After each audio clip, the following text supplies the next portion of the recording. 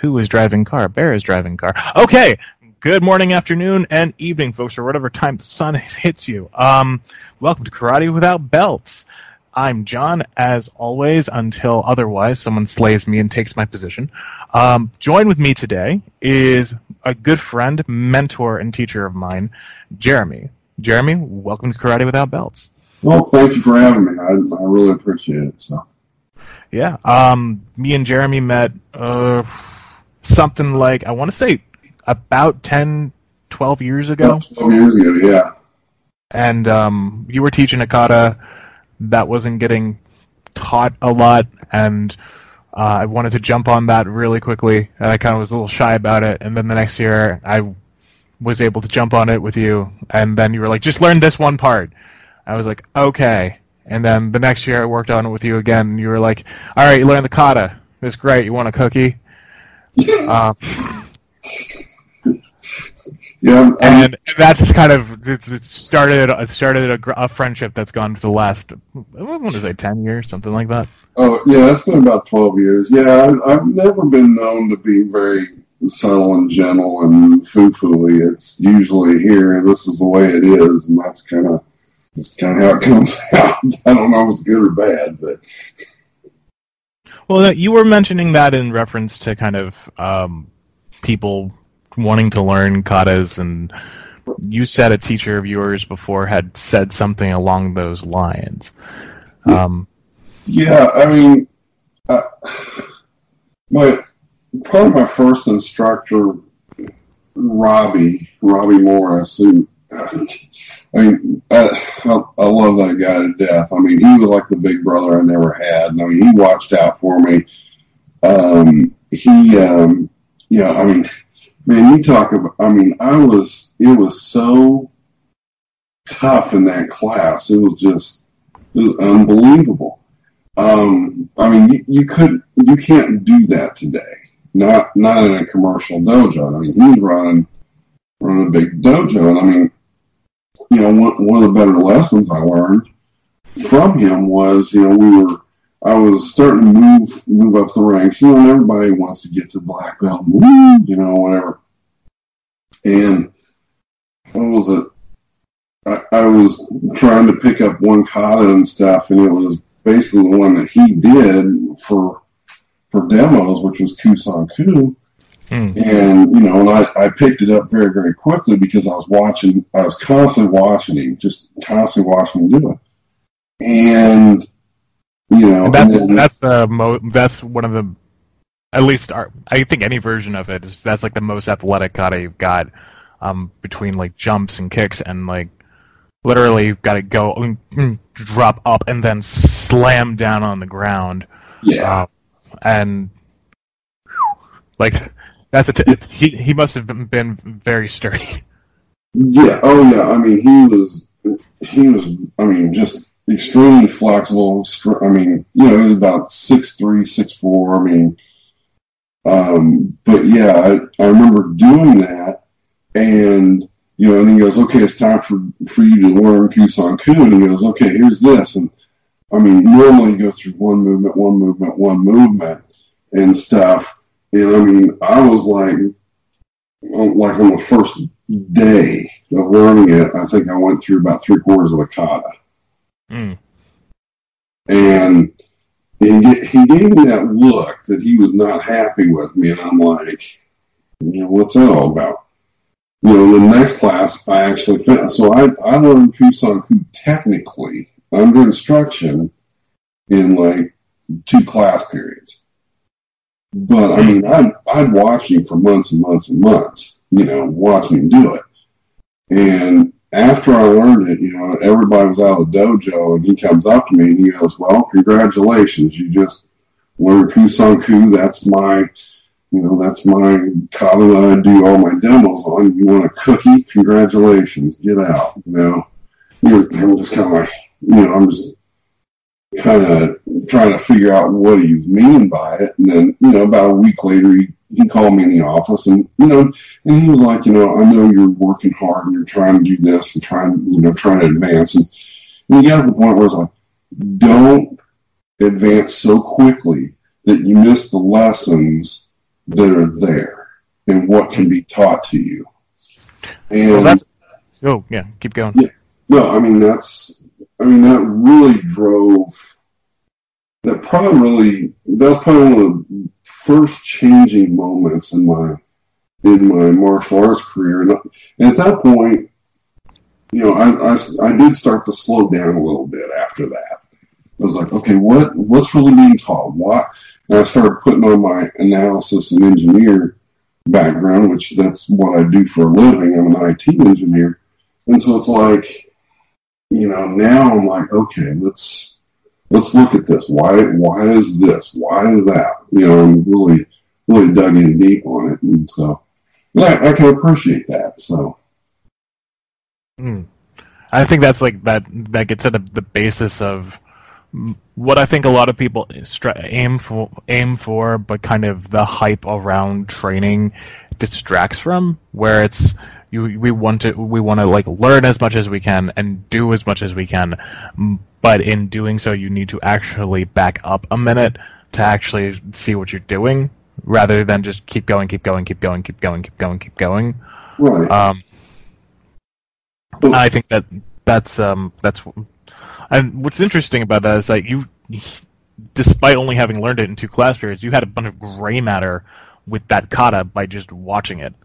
Oh yeah, and I really think, today I'm not as flexible as I was back then.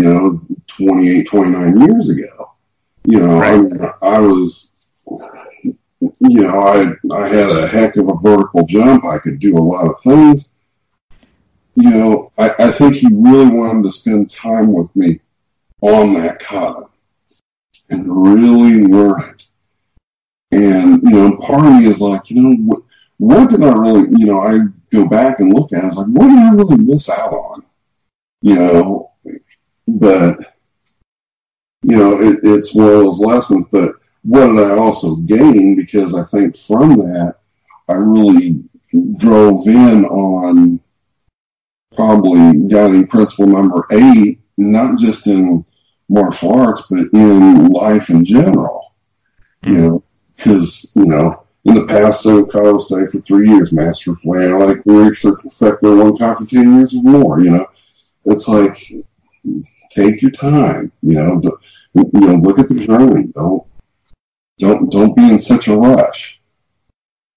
Right, and I think that's where we get into this like issue of kata, like over kata absorption.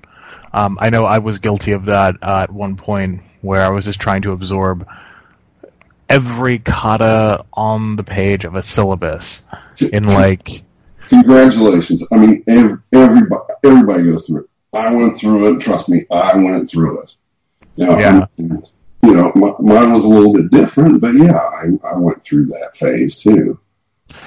Yeah, and I think it gets kind of into the topic that we were kind of kicking around today, is that like there's kata and there's the kind of memory of kata, and like how we keep what's the purpose of kata, right? Because essentially, like, boxing doesn't have kata, Muay Thai doesn't have kata, Jiu-Jitsu largely doesn't really have kata.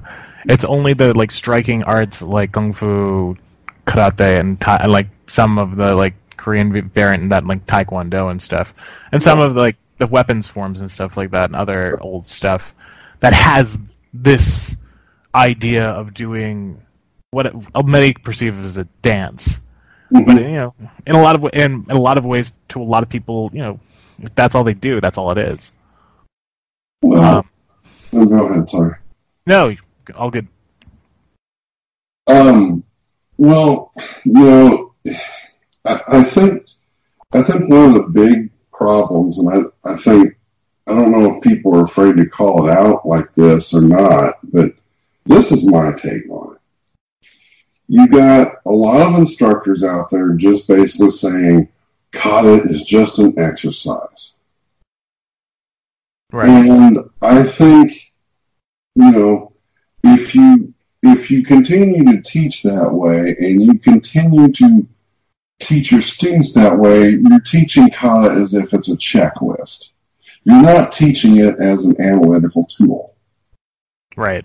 Of how things are supposed to be done. And I think that, I think that's one of the big things that's going away is people don't know how to truly teach it. And it's like, well, it goes back to the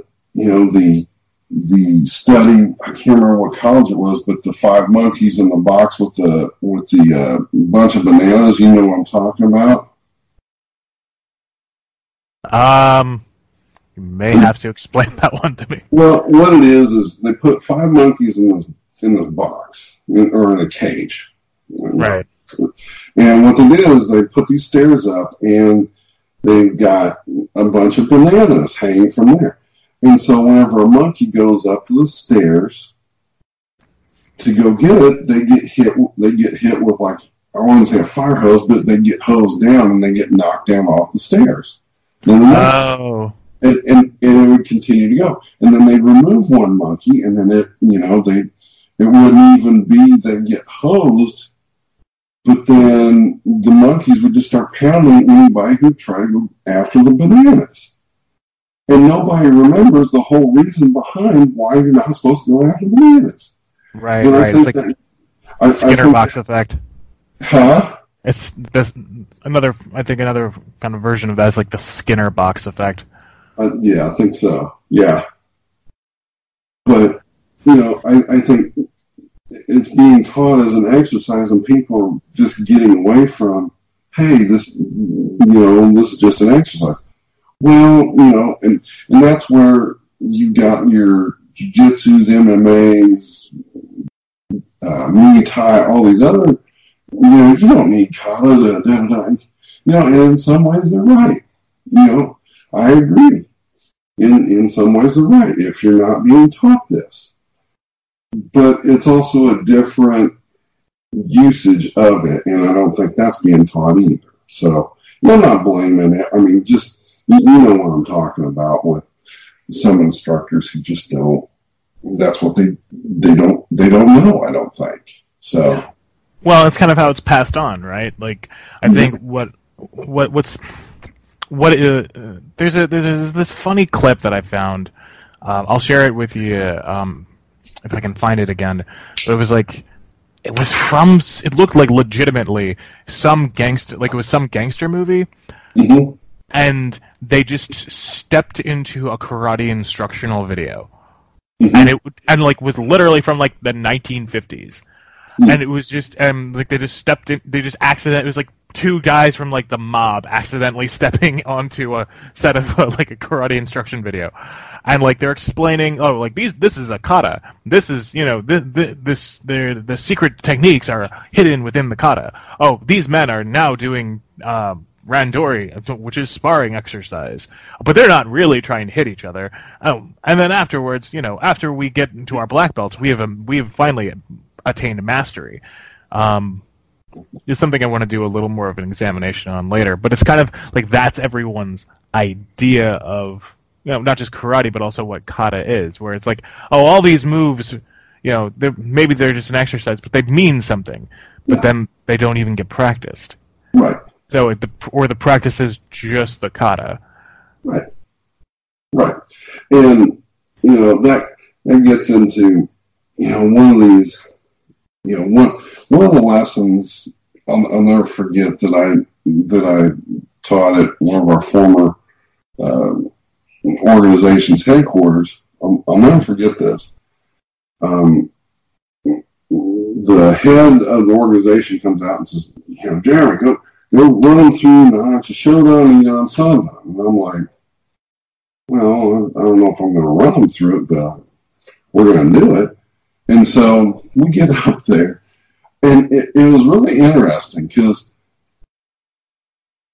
the lesson that I was teaching, I don't think they got, and the lesson I got out of it, I got out of when I was driving back home. I'm like, oh my goodness. I mean, it was like a light bulb effect. And I don't think I've told you this whole story. You might have heard a little bit about it. But, so we're up there doing, starting out in Nahachi Shodan. Right. And, there's like 12 black belts in there. And most of them were getting ready to test at the next testing, and you're like, all right. You know, and I'm like, man, something's off. We're going to do this again. We're going to do this again. We're going to do this again. And so about 45 minutes later, we're still doing Na'Vi Shodan. We haven't even moved on to Nidan or Sandan. Right. And what it was is it was funny because I knew something was wrong with it, but I couldn't put my hand on it. And the funny thing is there was one yellow belt in this group who showed up early. He just wanted to do Na'Vi Shodan. I'm like, cool. He was the only one that was actually doing it right in my eyes. Right, and there. I mean, that's the first kata you're supposed, in at least where we practice, you're supposed to learn. Some other styles it's later on, but... Right. But what I figured out, it was literally by the time I got in the car, and I'm like, I finally figured out what was wrong with it. It was like, so-and-so was thinking about Joe instead of Na'Vi Shodan. So-and-so was thinking about doing Cheesy Kumbo instead of Na'Vi Shodan. This person was thinking about Nintendo, Kusanku, this, Aku, I mean, everybody was thinking about something other than what was in front of them. Right. And I think that, going back to Robbie, my first instructor, man, I mean, he drilled into me. It's like, if you don't take care of what is right there in front of you, how are you expect to take care of yourself? That's a huge lesson. Oh, you don't think about it, and then it brought me back to, all the Mr. Oyata seminars where it's like, you're doing Na'Vi Shodan for 3-4 hours before you do anything. And I finally got it, and it's like, oh, he was looking at us dumb goombas, and we're thinking about doing Nintendo and Joe and this and that and the other thing. He's trying to get us focused in on what he's really wanting to teach. And I'm like, duh, why didn't I pick up on that, over the years? And I didn't, but I did at that point. So it was very interesting, that little, I don't know, light bulb for me, but I guess I probably didn't share that with everybody else, but it was interesting. So, well, and I think that's because then that detracts that. What is the best way to say this? Where it's like, you've got the competence, and the cup can only take so much water. So that, like, people's memories can only take so much. And physiologically speaking, we can only do so many motions before, while there's muscle memory, but you can only do so much before you kind of dampen other muscle memory. Like, the example being Na'Vi Shodan. That one yellow belt, he probably only knew Na'Vi Shodan. Exactly. But everybody else was, learn probably 15, 18, 19, 20 katas at the point when they got to black belt. Yeah. Which is fine, but when it comes down to the thing you first learned, why isn't that the thing you can just blow through? Well, I mean, and then is it really being practiced? Is that really effective practice? Just doing the kata? Then what's the purpose of doing it then? If the yellow belt's doing it better than the black and then the 20 black belts in the room. When I trained with Mr. Shintaku for just a little bit. I mean, very, very little bit. And probably the one thing I got from him was, it was like, you got to have a present mind, or was it natural mind? I think that's what he called it, natural mind. You have to be in the moment when you're doing all this stuff. If you're thinking about something else, guess what? If something comes to you, you're going to be thinking about something else instead of what you should be thinking about. And I think, I mean, especially in today's day and age, I think everybody, me too, guilty about, okay, I'm doing this because I'm running through it. Well, why are we running through it? Why are we not concentrating on basics? Things like that. So, but anyway, so. Well, and I think that goes to like a large issue with curriculum, right? So if there's 15 katas on the page of a curriculum, mm-hmm. can we really expect people to, I don't know, if we're, say, black belt's a 3-year process, just kind of putting that out there, just, sake argument. Yeah. Then, like, what's the litmus? Like, then is the first kata you learn supposed to be super easy, so you can get through it really quickly, and the later on katas are supposed to be more complicated? So it's easy to remember these early katas, but we don't really practice them that much because they're so easy. And then we do these later katas, and we do them much more because they're so long and complicated and hard to learn. And then, at the end of the day, we've gotten to through these 15 katas on a page, and we spent 3 years doing that. Yeah. And then you get punched in the face in the parking lot because you weren't you weren't practicing. You were just practicing katas. You weren't actually breaking down what they were doing. Yeah. So, I hate to make that kind of glib point, but it's just the case that we have so many people focused on this kata and that kata and this kata and that kata, and then they get excited when they see a technique. It's like, is that really the amount of time? What's the amount of time being spent on it? Right. Yeah. I mean, what's the dedication? What's really going into it? I mean, you see that. I mean, you see that a lot in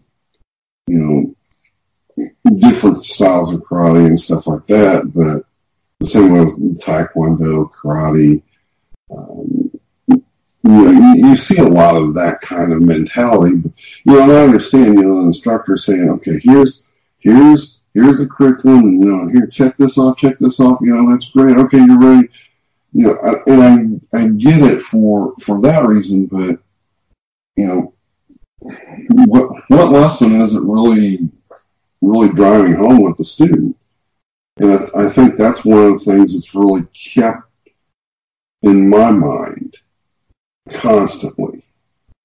It's like, whenever I have somebody come in front of me, whenever I'm teaching them, is like, what are you wanting to accomplish? Are you just wanting to accomplish a checkmark? Or are you wanting to accomplish knowledge? And, I that's just kind of where I look at it from. I think, like, then it gets into, like, can someone actually keep all this in check?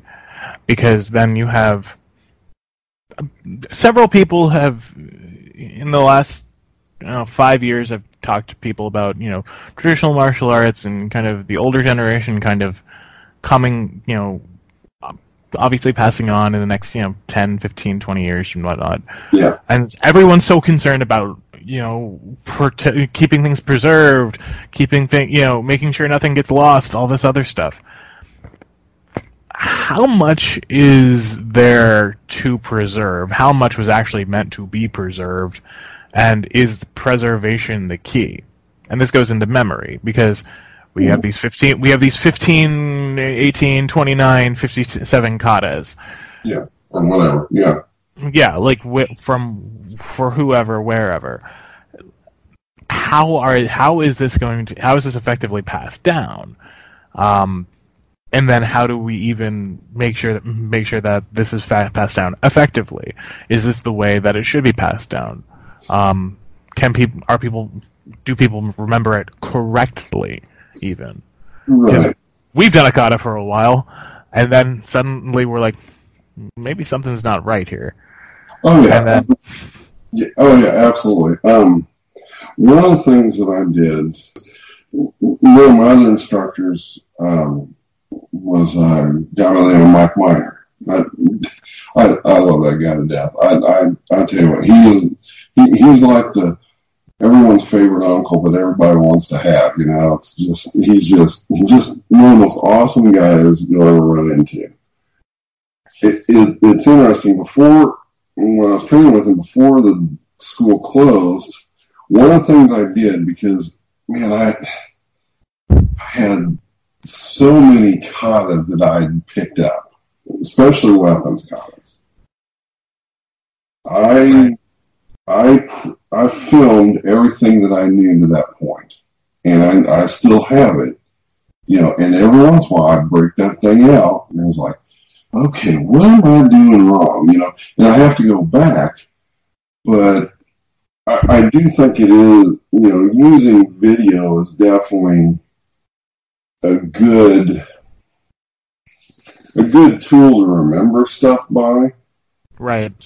To learn by, I would say that you need another point of reference.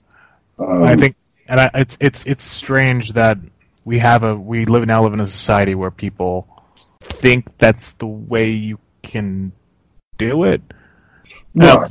And we gotten to the point where, like, not to get away from your point, but it's like, for example, like, and I mentioned this with our last podcast with Mike and Jenna, where it was like, where I met Mike was we were doing a kata together at Chuck Harris's place, and instead of getting the whole thing down, we kind of like only had 2 hours to do it, and then everyone busted out their cameras to take a video of it.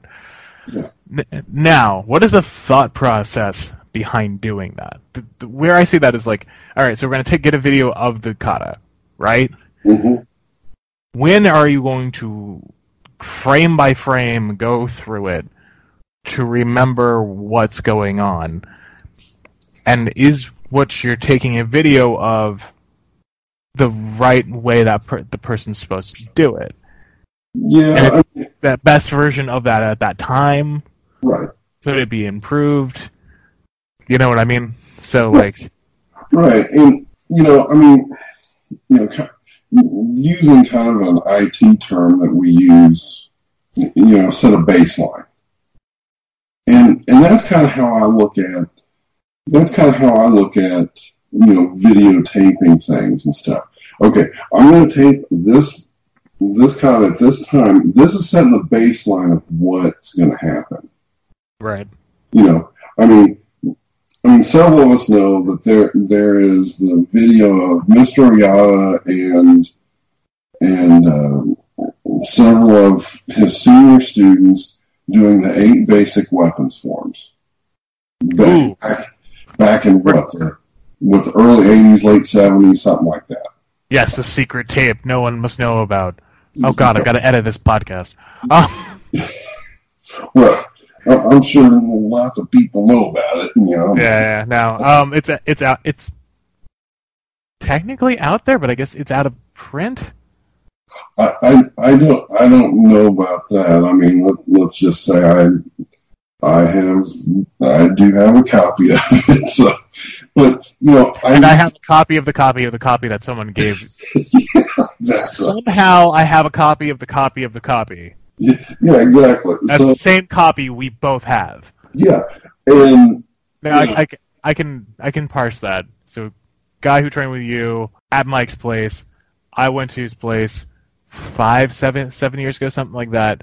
Yeah, I managed to get it on an old USB. Most of it has managed to survive 3 laptops. Yeah. So, what I've always taken that is the beginning baseline for those 8 kata. Period. No matter what anybody says, that is the baseline that I always use. Here's the start. Now, do I think, whenever I start looking at it, do I add some little thing into it, or add like just anything to possibly enhance some type of technique? Maybe I do, maybe I don't. But it goes back to, I think that's key, is to know that whatever you're videotaping is a baseline. Or you're deciding at that point. Right. Like, for example, that video was at that point decided that is the baseline. Right. At later points, that changed. Right. Whether or not how many people agree with that or whatnot, and for reasons for that, you're kind of not going to really get into. But and I think that's important. That shows maturity. I think and a lot of people don't have that because from not seminar culture, but just how that goes on. Another example is I worked with someone I was at some seminar and we were doing some bow drill, and the guy I actually know, but he literally, every time we stopped to go through a technique, he literally pulled out his phone and recorded everything. And I'm just like, great guy to work with. But at the end of it, I was just like, dude, like, just learn it. Yeah. Because you're not going to go back and go through all of this. Or if you do, it's like, you can't just go use that as... Is that seminar going to be your baseline? Yeah. For the techniques? Which is fine if it is. Yeah. But odd recordings, odd cell phone recordings, is that the basis for martial arts? Right. And it pulls into, one of the things that I got out of, I can't believe it's been 20 years, but it's been about 20 years when I was a part of the Southern Leadership Program that was a separate education, not martial arts related. Right. We're in there, and, and here's the other thing. I try to tie in a lot of things into my martial arts training, not just martial arts. What about this seminar that I went to? What about this leadership training I went to? What about the board meeting I had earlier today? Things like that. How am I tying that into? But making it more holistic than scattered, which is, I think, a better way to live your life, is try to integrate everything that you've actually learned, rather than, well, this is my life over here and this is my life over there. It's compartmentalized and things don't touch. Some things you need to do that with, but yeah, from that seminar, one point that they, it was a 4-day seminar. You're in there from 8 a.m. till about 11 p.m. and you got homework 11 p.m. until 8 a.m. and you got to get it done. Did 30 minutes kind of stuff. This is like, 2-3 hours worth of homework in between, and you're learning to really function at a high level, with very minimal sleep. But one of the things that they talked about is like, we're in one of the programs and they're like, here's a notebook. You can take notes if you want, but you know what? It's not going to do you a doggone bit of good. Because if you're taking notes, if you're trying to record things, guess what? You're not paying attention to what's in front of you. Right. And you're going to miss it. It's not going to hit you in the head like it should. It's going to be on a piece of paper, and you're going to try to remember what was said instead of, bam, feel what is there. Yeah, it's not, going back to a recording of something and listen and watching the recording of something is not the same as remembering it from kind of and internalizing it in that moment. Right. Exactly. It's like, we can akin this for the kids today. We can akin this to going to a movie theater and watching a movie as opposed to seeing a phone clip on YouTube. Right. It's not the same thing. Right. That's for our younger audience. But it's not going to be an impact. And like it goes in the kata is just the kata is what's the technical word for memory device? Forget what that is, but it's a device to remember and to pass down what's being techniques. Right. Yeah. But when it just turns into the dance for techniques rather than this is this kata, these are the techniques broken down from it. This is the kata, and this is how you break them down. It's like the kata is taught, but the knowledge isn't necessarily imparted. And so you get this weird shell of what could be good martial arts. But people just kind of just look at the shell and don't kind of open it up to see the gooey center inside. Right. No, I totally agree with that. And and there's a lot of things that you have to deal with. I look at my time that I wasn't with Mr. Oyata for very long. I was with him between 2 and 3 years. I think it's probably closer to 2 years. I think it was a little over 2 years that I'd trained with him on a weekly basis. And, yeah, I could have wrote down everything, but I would have missed what he was trying to teach. And some of my favorite memories. I mean, I don't have like the catalogs and volumes of books like some of these guys who were with him for 30, 40 years. I just have maybe a handful of stories, but some of my favorite stories were when we were in Okinawa, and it was funny. I always wake up early. I don't know why. I'm an early bird, but anymore I'm kind of an early bird and a night owl, so I just kind of go. Take a nap in the middle of the day. Yeah, 15 minutes out work, no big deal. But him and I, we'd wake up early and we'd go across the street from the hotel and go to the restaurant and eat. And we were there, 5 a.m., 5:30 a.m., and some of the best times were just sitting down and just talking with him, just chatting with him, different things. And I think it led on to some of the biggest lessons that I got from him, And if I would have been busy recording that, I would have never have experienced it. I would have just recorded it as, oh, that's nice, that's just Jim Dandy, it wouldn't have landed on me, and I wouldn't have learned something from it. Right, and I mean, how much do we really remember of any time in our life? And then you got to think, how much is that memory going to be impactful down the road? 2 or 3 years down the road, 3 or 4 years down the road, 5 or 6 years down the road. Absolutely. Is that memory going to change? Most likely will. I mean, our bodies change all the time. Yeah. A videotape won't change, but that's the thing. It doesn't change. And I know people get in arguments over this stuff all the time, where it's like, his hand was here, and this is the way he did it, and this time, and this way. No, his hand was there, and the blah, blah, blah. And it's just like, at the end of the day, it don't matter, because you have your baseline that you went from. Well, you don't need to pull out a video to start arguing with people about what's correct and what's not. And that, to a degree.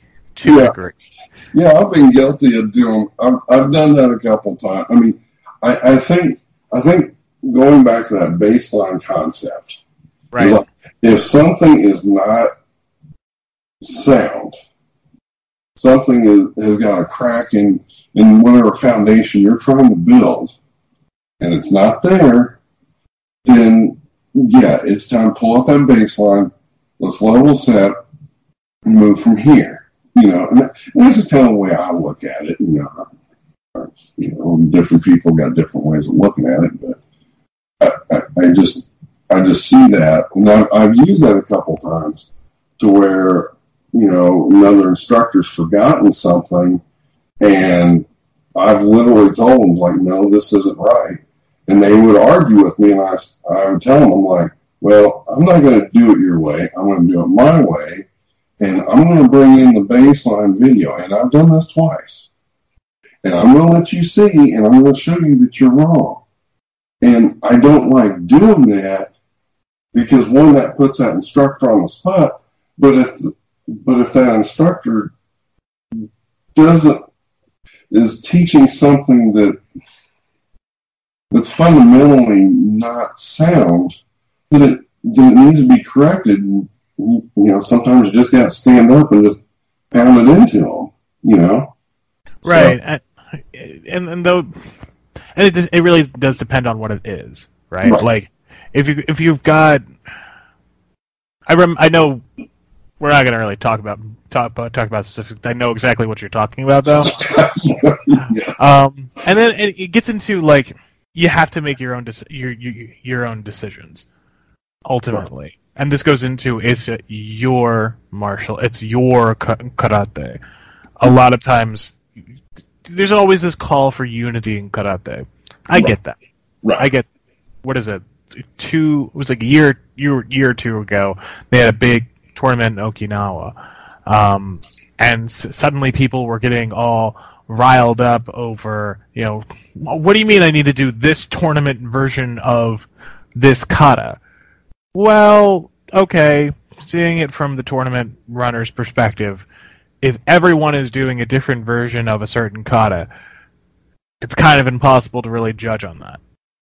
I understand from that perspective. Right. So if you want to participate in something like that, you want to go to their tournament, you have to play by their rules. Yeah. If you learn and do a quality kata that they've already set out, or it's something that you already know, or something that you want to take a challenge to actually, get down, that's great. Right. But outside of that, everyone's going to make their own choice. Everyone's going to kind of go with what works for them. Right. And I think that's fine. And I think that creates martial arts rather than just preserving martial arts as well, and I mean, you bring up a topic that's probably on the heart of probably the greatest lesson I learned from Mr. Oyata. And that was, I mean, if you don't mind, I'll tell a story about it, if that's sure. Cool. I'll never forget, it was probably about 2-3 weeks after we got back from Okinawa. It's late February, early March, and normally we always trained in the gym at this church, and for some reason we were in the cafeteria. I mean, it's cold as all get out, but it was like, all right, we're training here, do this.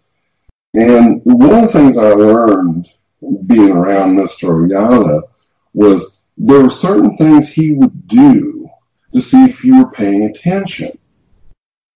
And he'd get up there, and one of the things he'd like to do was he'd get up there and say, "You people cannot do my technique. You people know like me." Something like that. It'd be along that lines. And a lot of people just kind of, nod their head and blah, blah. But after spending that time in Okinawa with him, I'll never forget this. He started in on this, and we're finishing up class, and we're getting dressed. And he started in on this. And I remember this because I was getting ready to pull up my pants. When he said that, I dropped my pants and I looked just dead bang at him. Just like nothing else mattered in the entire world. And very quietly he says, "You people don't do my technique. You cannot do my technique." And then even quieter he says, "And I can't do yours either." And it was like, and he knew I got it because I probably had that, Goofy from Disney, the jaw just completely dropped to the floor. I totally got what he was saying. Mm. And what was funny is about 3 or 4 years ago, I ran into one of the other guys who was in that class. And I was talking about this story, and he goes, "Yeah, I remember that night. We were in the cafeteria. It was cold as all getting. He was playing back. He was, he literally slapped his head, and he was like, 'Why did I not pick up on this?'" But this gets right to the heart of what we're talking about with videos and things like that. If I would have video recorded that, do you think that would have meant even a hill of beans to me? No. Well, it wouldn't have hit you in the same way because what's your focus? Yeah. Exactly. I mean, and you know what? From that day on, I became probably a better analyst of what's going on with my kata training and how I do things and stuff like that. Not only there, but also in engineering and how I lead things and how I volunteer in different areas and how I help people out and stuff like that. It totally changed the way I look at stuff. And so, I mean, just that one statement, because I chose, if you think about it, I chose not to put my pants on. I wanted to get a lesson out of the deal. It was like, and I'm very thankful for that one lesson. It probably made a huge difference in my life, I mean, like, if we all put our pants on, then maybe we'll all actually be able to understand each other. Yeah, exactly. No, but I mean, that's... And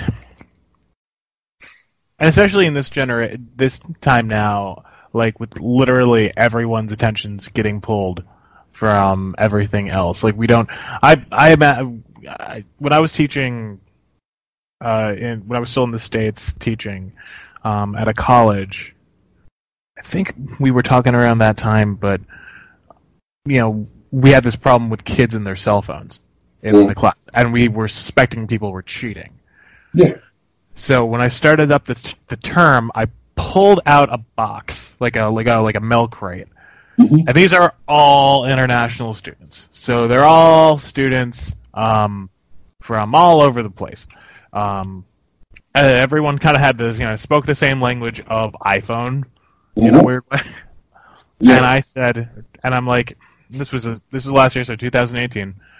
So I opened the class with this.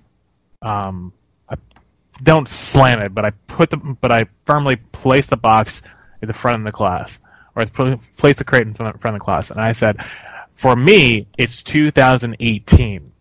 For you guys, it is 1998. Put your cell phones in this box. I am not touching them. You are not touching anybody else's cell phones. You will get your own. You can grab it and walk out of the classroom if you would like.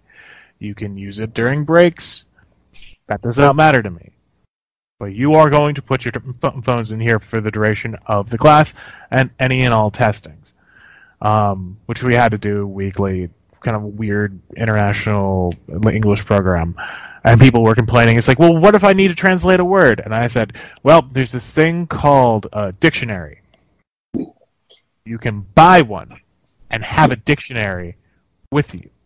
And just use the dictionary because it's a book, so you can use it to look up things. Well, it's not going to be as fast. Yeah, but it'll be better. There's science behind like looking at a screen and looking at a page.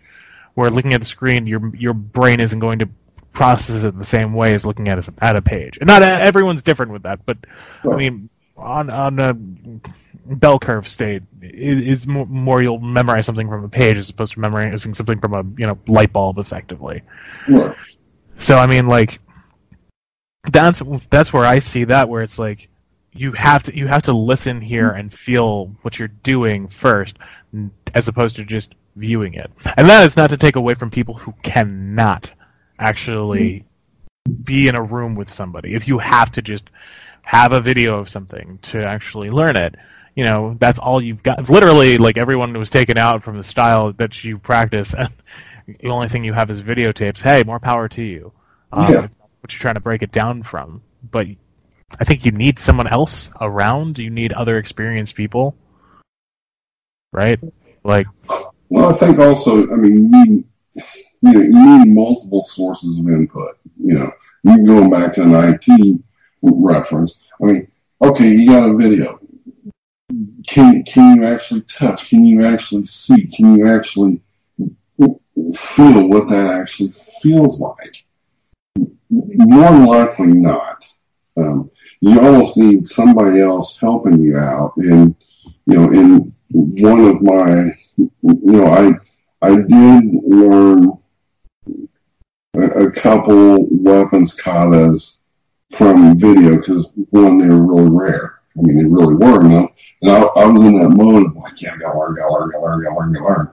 Right. And, I mean, don't get me wrong, I was thankful for it, but,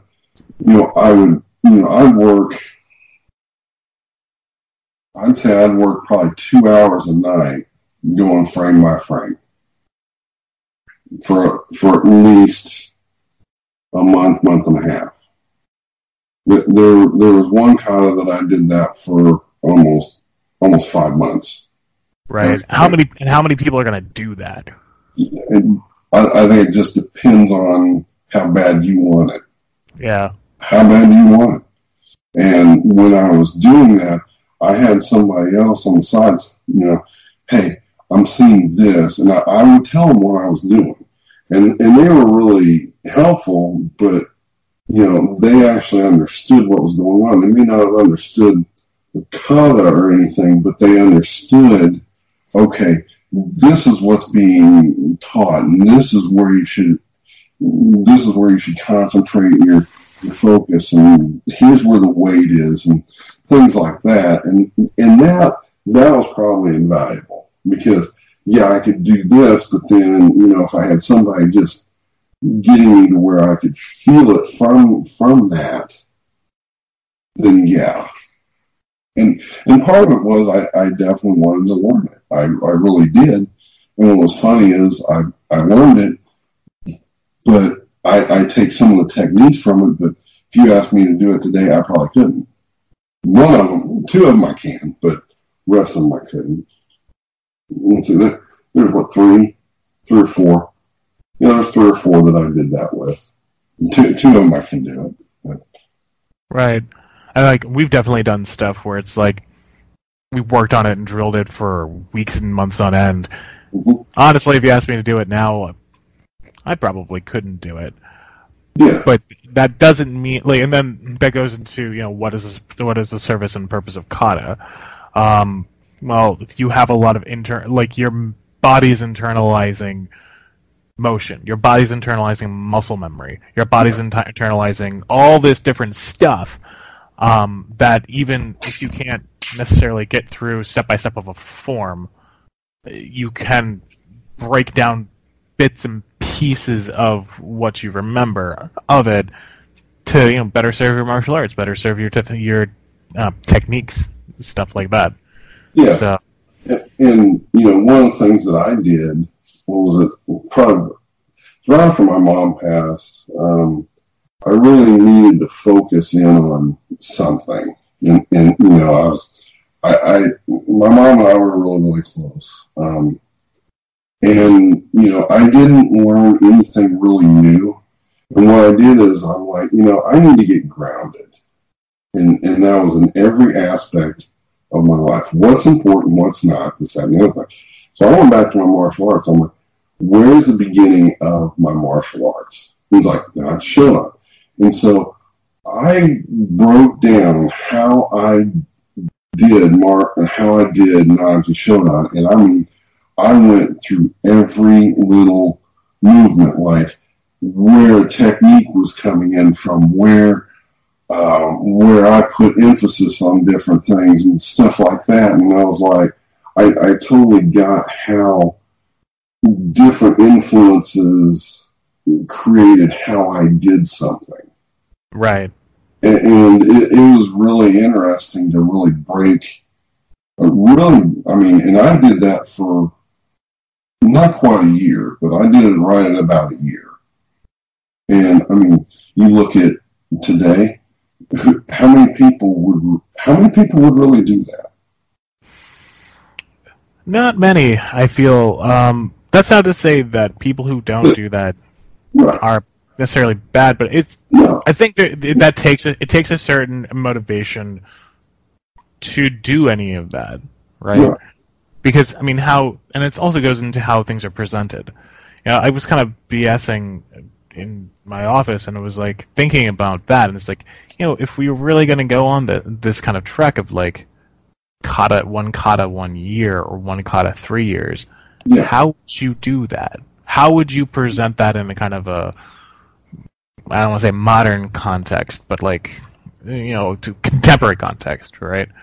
And how, if we have those 15 katas on the page, and we say 3 years to black belt, well, what number needs to change? Yeah. No, I think, you get into the conversation, and maybe this was with me or someone else, you get into quantity versus quality. Yeah. And I think, sorry, go ahead. No. I mean, go right ahead. Sorry, Skype kind of does that sometimes where it's like, no, that person was saying, no, that person was talking, no, that person was talking. No, I mean, you get into quality versus quantity. I'll tell you another real quick story. When I had my school open here in Kansas City, we had a kid come in, and he'd been training like 7-8 years with somebody, and he comes into my school, and I just asked him, just show me a stance that you've learned and stuff, and it was like, well, I know this and I know this and that. I mean, he rattled off like probably 45, 50 katas that he knew. But when I looked at him and I told his mom, I was like, he's got a great amount of knowledge, but he has no balance and he can't apply any of this. Right. And that gets into quality versus quantity. And I wasn't picking on it. I really wasn't. I was really, part of it was dumbfounded because it's like, where's the quality in what you're learning? You can do it fast, but you're out of balance. I mean, you're going to hurt yourself much less somebody else. Yeah, and I mean, I think that goes into kind of like, what are the fundamentals that need to be taught when you first teach somebody, and kind of what does that go into? What kind of quality teaching can you give somebody? Do we understand what that needs to be? Because then ultimately it doesn't matter how much you remember or what you remember. If you have those fundamentals in place, you could probably take 10 videos of 10 katas of stuff you've never learned before and apply it all around, right, and then get something out of all 10 of that, and then maybe forget all of them in the next year, but still retain that. And it sounds like the guy you were teaching kind of was like top heavy in terms of knowledge, but there was nothing on the bottom to kind of hold it together. Right. So. Yeah. And real quick, I mean, I think that's one of the other things we get into. We teach as technicians. Oh, we got to be great technical, this, that, and the other thing. Well, I think this is just my personal opinion, and opinions are just like what, and everybody's got one. So, my opinion is, we're teaching technicians, and that's great and fantastic and all that stuff. But what about teaching engineers who know everything behind it? And I guess that's how I've always, because like whenever I hear that from we're teaching technicians. I'm teaching engineers. I want people to know everything behind this. And if I'm not doing that, I'm not doing my job as a teacher. And that's how I've always felt. Right. That gets at the base of it all, because you can create good martial artists from basics, and you don't need to have those 50 katas in place, or whatever. But if you're worried about maintaining something and kind of proliferating it, as it were, that's the right word. It gets into that, but if you've got people at that strong base, then you can take them anywhere. Right. You can take them to a very complicated, like the Sai kata we've been doing for years and years and years. Right. You could start someone with that, right, and just have that be the thing they do, and they could pick apart so much from that. Or you could have them start from any given direction, but if they have that that fundamental base of balance and stances and stuff like that, then they can go anywhere. So. Exactly. So, yeah. All right, sir. I guess we can get to the part of the show where we're wrapping up on that discussion. So, what are you working on this week? What have you been working on recently in terms of martial arts and whatnot? Well, I mean, as far as martial arts, I mean, it's kind of what I'm constantly doing is like, I'm just kind of picking up something that I hadn't worked on in a while. And it may be, it may be Shizi's, it may be Nahanchi Shodan, it may be Nisei Shi. I just try to find what I'm going to be present with or natural-minded with, work on that to where I can get the most out of it, move on. Now, I have kind of been doing kind of one of the things that we did a long time ago when I showed you this training exercise where you put all the basic katas together into one huge kata. Oh, right, yeah.